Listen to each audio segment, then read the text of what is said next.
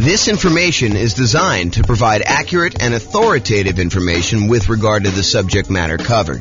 It is offered with the understanding that the presenters are not engaged in rendering legal, accounting, or other professional services. If legal advice or other expert advice is required, the services of a competent professional should be sought. Welcome to the McKinney Real Estate Investing and Real Estate Financial Planning Podcast.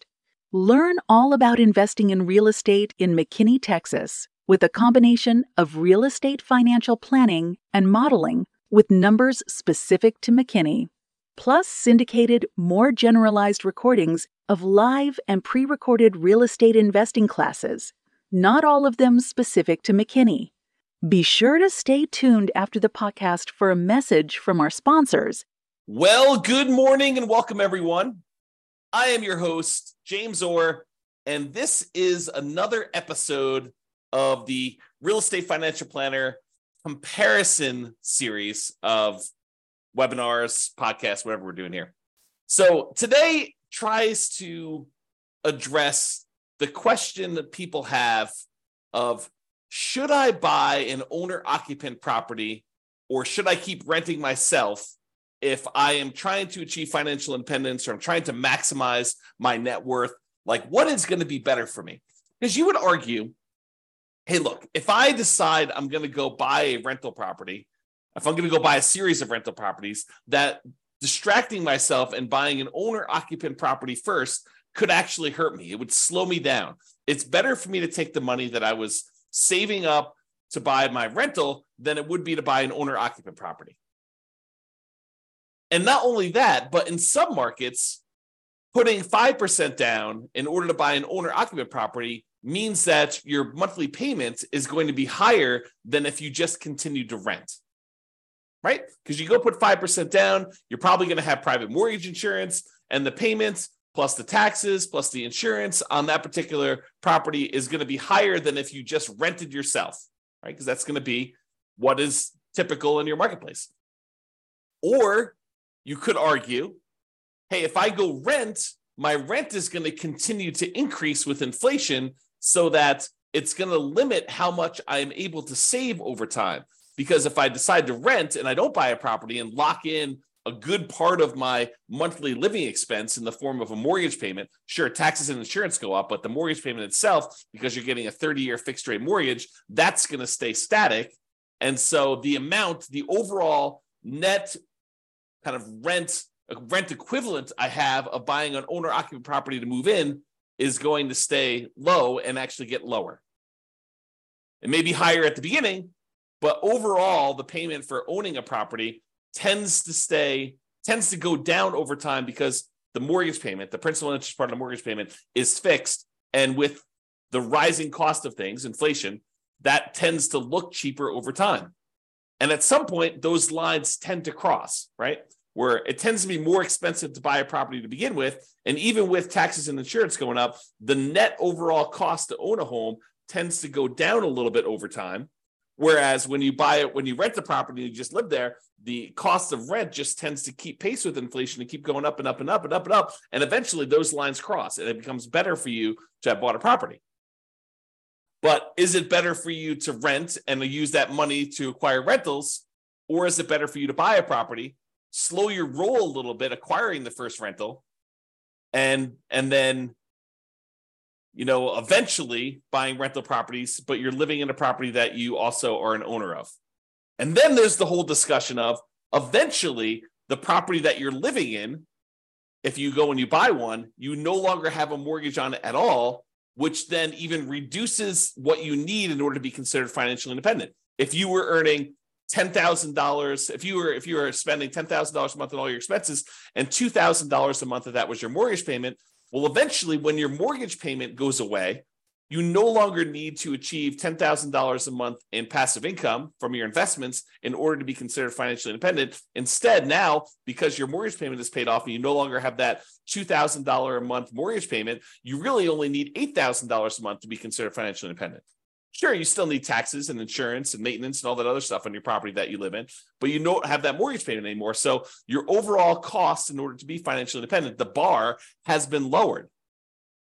So all of these things come into play when we ask ourselves today, is it better to rent or buy an owner-occupant property for 5% down when we're otherwise buying 25% down rentals?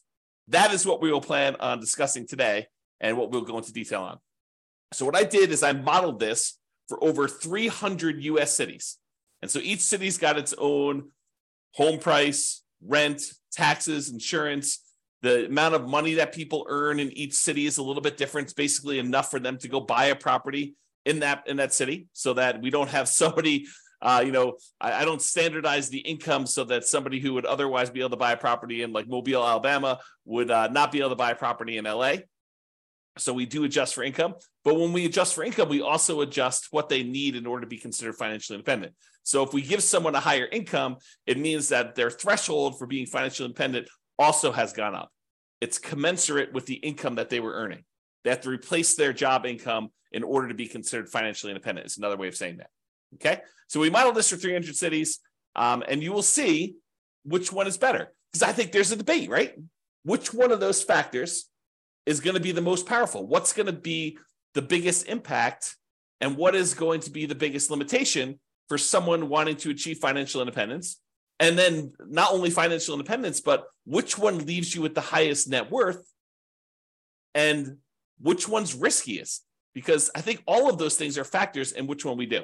Okay. So in both scenarios, kind of like we're comparing A to B, they're going to be buying 25% down payment rentals.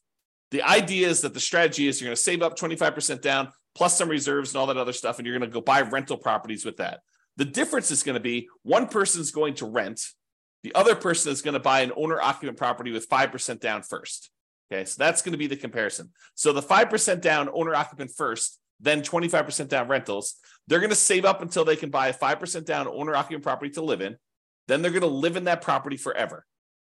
Then they save up until they could buy a rental property with 25% down, plus closing costs, plus reserves on every property that they own, okay, including their personal expenses. And they will repeat that until they have up to a maximum of 9 rental properties, each that they bought with 25% down. With the other strategy, remain a renter yourself, then 25% down rentals, which I'm calling 25% down, no owner-occupant, no OO. Then you remain a renter for the entire time, and your rent goes up with inflation, just like the rent on the properties you're buying. You buy 25% down rentals when you've saved enough for a down payment, plus closing costs, plus 6 months of reserves for both your personal expenses and reserves on all properties you own. And you also still need to be able to qualify for that loan for 45% debt to income ratio. So all the qualifications for buying the 25% down are the same regardless of which strategy. Just in one case, we're buying a 5% down owner-occupant property first, which could impact their ability to be qualified to buy the rental property. Because if you're buying a property with 5% down, then you need to be able to cover that payment. And if it's higher, that could limit when you can buy your rental. You may have enough for down payment, but your DTI may not be in line. And that actually is calculated in our modeling. So realize that that could be a factor for some cities. Okay. I put the URL on the screen if you want to go, dive deeper into the charts and see the results for your specific city, because I'm going to do the aggregate. But if you want to drill down and see it, I'll put the link in the show notes, but it's also on the video right here. So if you want to go look at that. All right. So in order to be considered financially independent, what they need to have is the income from their rental properties, net of all expenses, and the income they have from investing money in the stock market, which any extra money they have, we assume that it's invested in the stock market. But any income they have coming from the stock market needs to exceed their personal expenses. And so we calculate the money from the stock market as the amount that they have invested times the safe withdrawal rate, and then we convert that to monthly.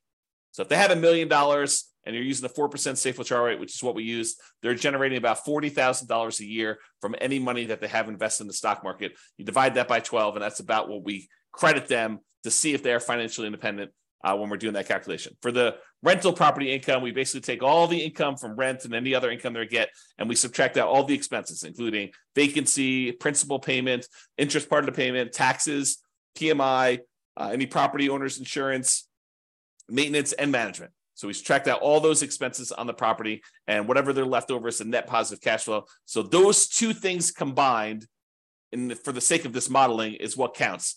If you're doing other modeling, we also would count normally Social Security, any annuities that they have, and any pensions that they have. But in this case, that doesn't apply. There's none of those that get applied in this particular set of modeling that we did. Okay. All right. So assumptions. So each city's modeling uses their own median home prices and the estimated rents on those properties. I'm not an expert on all 304 cities that we basically did this modeling for. So if you happen to go drill down into your city and you're like, James, your numbers are off a little bit, the rents are a little bit higher, or the property values are a little higher, or taxes are a little bit lower, or whatever it is that you think is off, reach out to me and we can make those corrections, rerun all the numbers, and it'll update everything for us. Okay. So go ahead and reach out if you have that there. Also, we did not apply any of the 88 strategies that we have to improve cash flow. Kind of known for these 88 strategies that we have for massively improving cash flow on rental properties. And we did not apply any of those strategies at all. So this is sort of just like out of the box, not optimized strategies. Okay. Now the job income, as I mentioned, does vary based on the city so that they can afford a property in that market. But we do consider that to determine whether they are financially independent, because they have to replace that job income. So for those who much is given, the amount that they're earning from income, much is also expected. So if you live in a city that the properties are cheaper, you don't have to make as much money, and you don't have to replace as much money in order to be financially independent. When you live in these more expensive cities, you do have to earn more money. Okay. We start with just enough down payment to buy that 5% down owner-occupant property. Even if they're not buying the owner-occupant property, everybody starts with the same amount to try to make this even.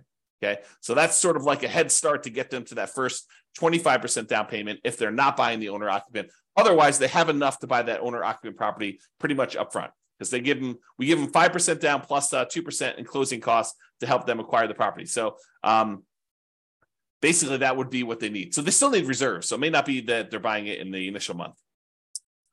When they're doing the nomad model, which they're not, they would be moving out of their properties, but they're not doing that in this case. So I'm going to make a change here.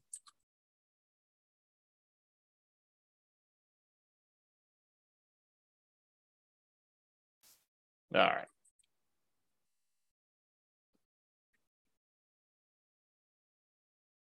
There we go.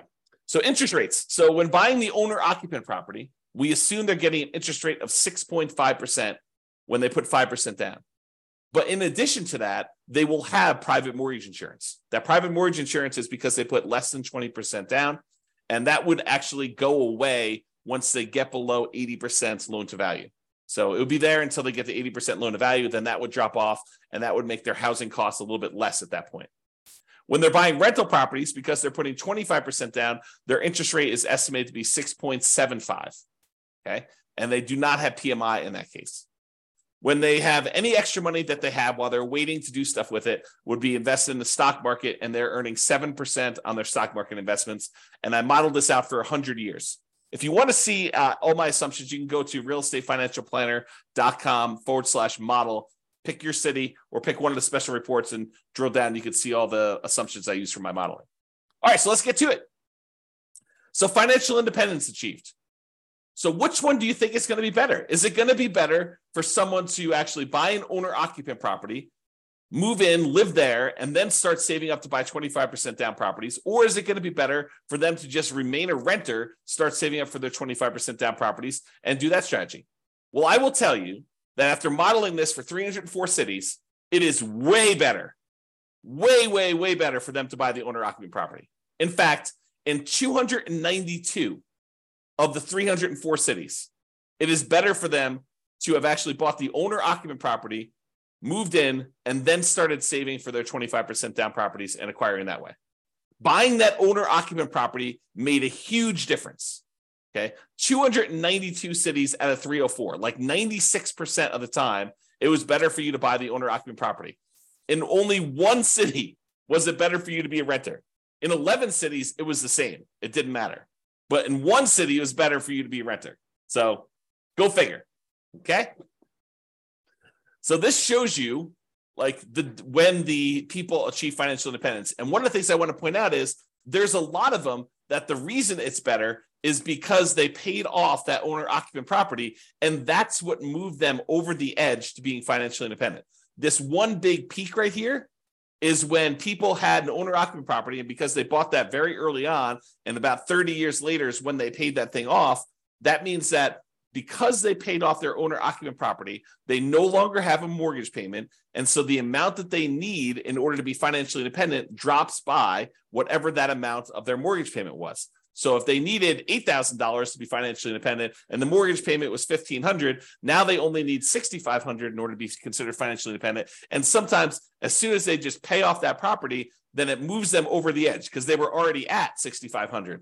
They weren't at the $8,000 they needed. Maybe they're at $6,700, but as soon as that property gets paid off, then they actually trigger being financially independent. And so you have a bunch of them happen right then, as soon as they pay off that owner-occupant property. You don't get that effect when you are a renter. When you are renting yourself, you never have your property get paid off. You are always paying rent on that property. I've been watching a new documentary series about finances on Netflix. I won't say which one, but one of the things they discuss on there is this idea of it's okay to rent. It's okay to not buy property. And while I totally agree it is okay to not buy property, and that is okay to rent, you don't get this benefit if you rent. You don't get this benefit of having a house that eventually gets paid off if you rent. Now, you could come at this from another way, right? Like I'm going off on a tangent here, but you could come at this from another way. You could say, look, I'm going to rent and I'm going to take the money that I had extra that I didn't have to pay for my property, which eventually those lines cross anyway. But the extra cost it is of buying the property early on, and you could decide to invest that in something else like stocks or other real estate or crypto or whatever you want to do. I mean, I'm not going to judge you. You can do whatever you want with your money. But if you decide to go do that, and then you take your money and you save up enough, and eventually you buy a free and clear property, I mean, you can get the same effect. It's not like it has to be that you bought the property and you had a mortgage on it. Or you could save up enough money so that the payment is lower than renting. You can not put 5% down. You can put 20% down, 30% down, 40% down, 50% down, and actually have your payment be less. Employ some of your capital in order to lower the payment or buy down the interest rate to achieve the same thing, right? These are all part of the strategies you could do to kind of improve your cash flow. One of the ways to improve cash flow is to reduce the expenses you have in your property, lower your monthly payment, another way, right? Okay, so I've diverged enough. So this just shows you how much different it is for things. And most of the time it's different for, I'd say less than 10 years, right? Because that's a difference of 10 years or so. And it tends to increase the more expensive the property is. It tends to be faster, a larger amount faster, the more expensive property you have. Some of the earlier ones, it's a little bit faster, but not that much faster based on home price, okay? And here's where it was a really inexpensive property where it was better for you to have rented. So it was like a probably sub $100,000 property market where it was better for you to do that. Okay, so let's talk about net worth. We talked about how fast you can get to financial independence, but how much net worth? Is it better for you to have been a renter? You'll get higher net worth? Well, in 291 cities out of the 304 that we did, then buying a property gave you a higher net worth at year 40. So you would be better off financially in terms of net worth if you also bought an owner-occupant property as well. You see these studies done by the U.S. Census, and I don't know if they've updated it recently, but the last one I saw, which is from several years ago, the difference in net worth between a renter and a homeowner was like $270,000 on average across the whole U.S. So the difference between somebody who is an owner-occupant, like a homeowner, versus someone who is a renter was like $270,000. So, I mean, we're seeing some of that impact, right? Because some of the money that you're paying, even though you're paying more than what it was to rent in a lot of cities, some of that money gets applied toward building up equity, which counts toward net worth, right? And you acquired that property earlier. So that also could impact some net worth as well. So in 291 cities, it was better for you to buy the owner-occupant property. And this just shows you the difference. And in some cases, it's pretty significant, like millions of dollars difference. So it could be significantly different. Okay, so now let's kind of summarize some of these different things. So the difference in net worth. So I have both this broken out for average and for median. So for average, if you buy the owner-occupant property, your net worth at year 40, we kind of snapshot at year 40, is about $11 million, where your net worth in year 40, if you decide to rent instead of buying an owner-occupant property, is about $8.45 million. That's a difference of $2.6 million on average, or about 23.6% better for you to go buy an owner-occupant property. And that's on average. On median, it's a little bit closer. On median, it's about 8.7 million versus 7.3 million, or about $1.3 million difference. It's still better for you to buy the owner-occupant, but the difference is between whether we look at an average or the median for all 304 cities. And so in both cases, it's better, but the average is a little bit larger. So the time it took you to be financially independent, this is where I start sounding really sleazy, like a late night infomercial sort of dealio. Ready? So what if I could save you 6 years from having to work a job that you hate? Would that be worth, 7 payments of $995? Oh my gosh, that sounds so sleazy. But that's really what we're talking about, right? Like if I showed you, look, hey, look, you're considering doing this 25% down strategy. Should you buy an owner-occupant property with 5% down, or should you buy or should you rent to do the 25% down? Well, I'm telling you, look, if you buy an owner-occupant property, on average, you will save 74.8 months. It's 74.8 months faster for you to be financially independent if you buy the owner-occupant property. Now, sure, there are ones that are much slower than that. There are ones that are much faster than that. And so it's really going to be your city that you need to look at and determine that. But on average, it's about 6 years and 2 months, 6 years and almost 3 months faster for you to actually buy an owner-occupant property. That's on average. On median, it's even more. It's 104 months, which if my math is right, well, let me just do the math on the calculator rather than do this in my head. What's 104 months divided by 12? 8.6 years. So here's my sleazy late night infomercial type dealio. For only 7 payments of $995, I could save you, what did I say? It was 8.6 years of working at a job that you hate, just by changing one little thing about how you invest in real estate. Oh my gosh, it sounds so sleazy. But really, it's true. I mean, on median, the middlemost one, it is 8.6 years faster. Some are faster than that. Some are slower than that. But I can save you a lot of time just by changing your strategy a little bit. Okay. Now let's talk about risk. We talked about net worth. We talked about, the speeds of getting financial independence. So is it riskier to do buy the owner-occupant property or to do the non-owner-occupant? Well, part of it depends on how we measure risk. We like to measure risk in a bunch of different ways. One way is it's like how much rent can drop before you're going to have negative cash flow, like what we call rent resiliency, or how much prices can drop before you have negative equity, before you're underwater on your property. We call that price resiliency. Or we look at debt to income, which is a calculation your lender uses to determine whether or not you qualify for the loan. What is the ratio of all of your debt payments compared to how much you make on your job? I also like debt to net worth, how much debt you have compared to what your overall net worth is. If I tell you I have $10 million in debt, that might scare you because you probably think, oh, James, earns, $50 a year. And having $10 million of debt with $50 a year in income is really, really high. But what if I told you I make $100 million a year and I have $10 million in debt?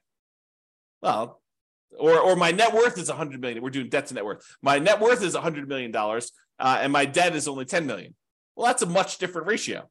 What if I told you there's $10 million in debt, but my net worth is $10 million? Well, that's more of a equal ratio. And finding out which one has a higher debt to net worth is a way to measure risk. But the other one I like too is how much debt you have, $10 million compared to how liquid you are. What if I told you I've got $10 million in debt, but I also have $12 million in stocks where I could go liquidate all those and use it to pay off my $10 million in debt? Well, that's one level of risk. What if I told you I had $10 million in debt, but I only had $50,000 in my savings account? Well, that's a little scarier, right? And so these measures of risk, including the number of months of reserves you have, right? You like to think about, hey, look, I want to have 6 months of reserves before I go buy my rental property.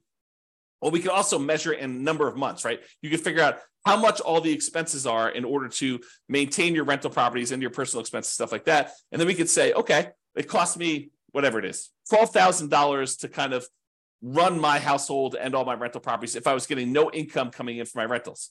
Well, how many increments of $12,000 do I have? If you have $36,000, you have 3 months of reserves for your whole thing.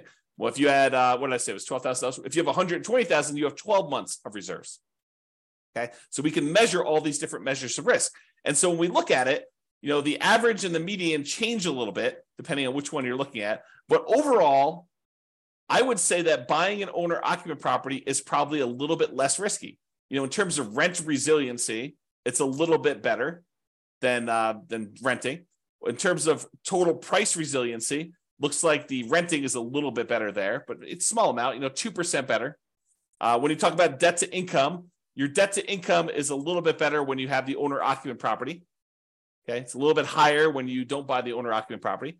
And it probably is because it takes longer to buy the properties. And so that could have an impact too. And these risks, they can change over time, right? Like we could do a snapshot of what the risk looks like, for the first 5 years. We could do a snapshot of what the risk looks like for the next 5 years or year 7 or whatever we want to do. But this is showing you the risk over the entire 100-year period, which if you have a really long period of very low risk situation, then that could be outweighed by, very risky stuff early on. So it's deceptive to look at this. I think you need to really drill down and look at this, but at least we give you a measure to look at risk, right? In terms of debt to income, a little bit better for you to buy the owner occupant in this case. And for the debt to net worth, a little bit better for you to have rented in that case. And debt to account balance, it's a little bit better for you to have bought the owner occupant. And then for months of reserves, it was way better for you to actually buy the owner occupant property because eventually that thing gets paid off and some of your expenses go down. So I think that that's a major factor in what's going on there. All right. So as I mentioned a couple times throughout here, you could apply all the 88 strategies that we have to improve cash flow to get these numbers to look better, right? At least for the rental side of things. Now, we've basically been using median price properties and what rent might be on each one of those properties. You should be able to choose and do better than this, right? I think if you do any type of effort in finding and selecting properties and applying any of these 88 strategies, you should be able to do better than what I've shown on here. And as I mentioned, if you're an expert in your market and you think my numbers are wrong, please do reach out so we can update those so that they get better for everybody. So in conclusion, in our current market conditions, our current prices, our current interest rates, our current rents, and it is May 15th, 2023 when I'm doing this, and I'll do updates over time. I'm trying to do one of these classes a week as part of a series. But we'll kind of go through all the different comparisons we've got, and then we'll come back and revisit and update things. And the website will get updated as I rerun numbers, because once I update prices and interest rates and things like that, I rerun everything. And so if you're visiting these charts on the website after this video, they may be different. They're likely to be different because prices and interest rates and everything else changes, which changes everything. Okay. So in our current market conditions, current price, current interest rate, current rents in about 304 US markets using what I would consider to be less than ideal median price and rents on properties, buying an owner-occupant property when you would otherwise be buying 25% down rentals is a faster path to financial independence in 292 of 304 cities, about 96% of the cities. Okay. And for net worth, buying an owner-occupant property first also gives you a higher net worth in 291 of the 304 cities, about 95.7% of them. The market does matter a little bit, but in general, you should probably buy an owner-occupant property. That is what the conclusion should be, okay? It is best if you look closer at your specific market and apply as many of the 88 cash flow improving strategies as practically possible to improve on your implementation. Again, go check out the realestatefinancialplanner.com/model to be able to see all the details. Hope you enjoyed this class. I hope you enjoyed this series. I kind of like the comparison and dispelling some of the myths out there about should you do X versus Y and, why it's always better to do Z versus R or whatever you're trying to do, right? Like the idea that people have these things in their mind like, oh, that's silly, James. Everybody knows that it's better to do this. Really? Really? That's a belief you have. And then we go do the math and we find out that maybe it's not even like the majority of the time that is the case. Sometimes it is. Sometimes it's like this, where it's like 96% of the time, it's better to do one strategy than another. But other times it's not nearly as close. It's a third of the time, or 2/3 of the time it's better to do this, or half of the time it's better to do this. And sometimes it matters like what market you're in from a kind of like price, where it's always better in more expensive markets to do it this way, or it's always better in cheaper markets. So all these things matter. And I think comparing them and like learning about these different nuances can help you become a better overall investor and better at helping your friends and family when they tell you in their market that they're considering doing this. And you're like, that doesn't make any sense. We always do it this way. And maybe in your market, that's true, but maybe in their market, that's not true. So I don't know, a little bit of, what is it like? What do they call it? A little bit of grace for other people and what they're choosing to do and how they're choosing to do it. Because it may not be the same for them as it is for you. I think that's one of the things we're kind of adjusting here and realizing as we do these. All right, that's all I got for you. Have a great day, everybody. I will talk to you all soon. Bye-bye for now. With home prices up, mortgage interest rates up, and rents up, but not quite enough to counteract the higher prices and interest rates, cash flow on rental properties in McKinney is harder than ever. Book a call with the Real Estate Financial Planner to apply our proprietary 88 strategies to improve cash flow on your rentals. See the show notes for a link to schedule your call and improve your cash flow today. If you're a real estate agent, lender, or professional in McKinney that wants to help our real estate investor listeners, consider reaching out to learn about collaboration opportunities with this podcast. We'd love to add more value to our listeners by having you assist our investors buy, sell, and finance their real estate investments. See the show notes to schedule a call to discuss collaboration opportunities.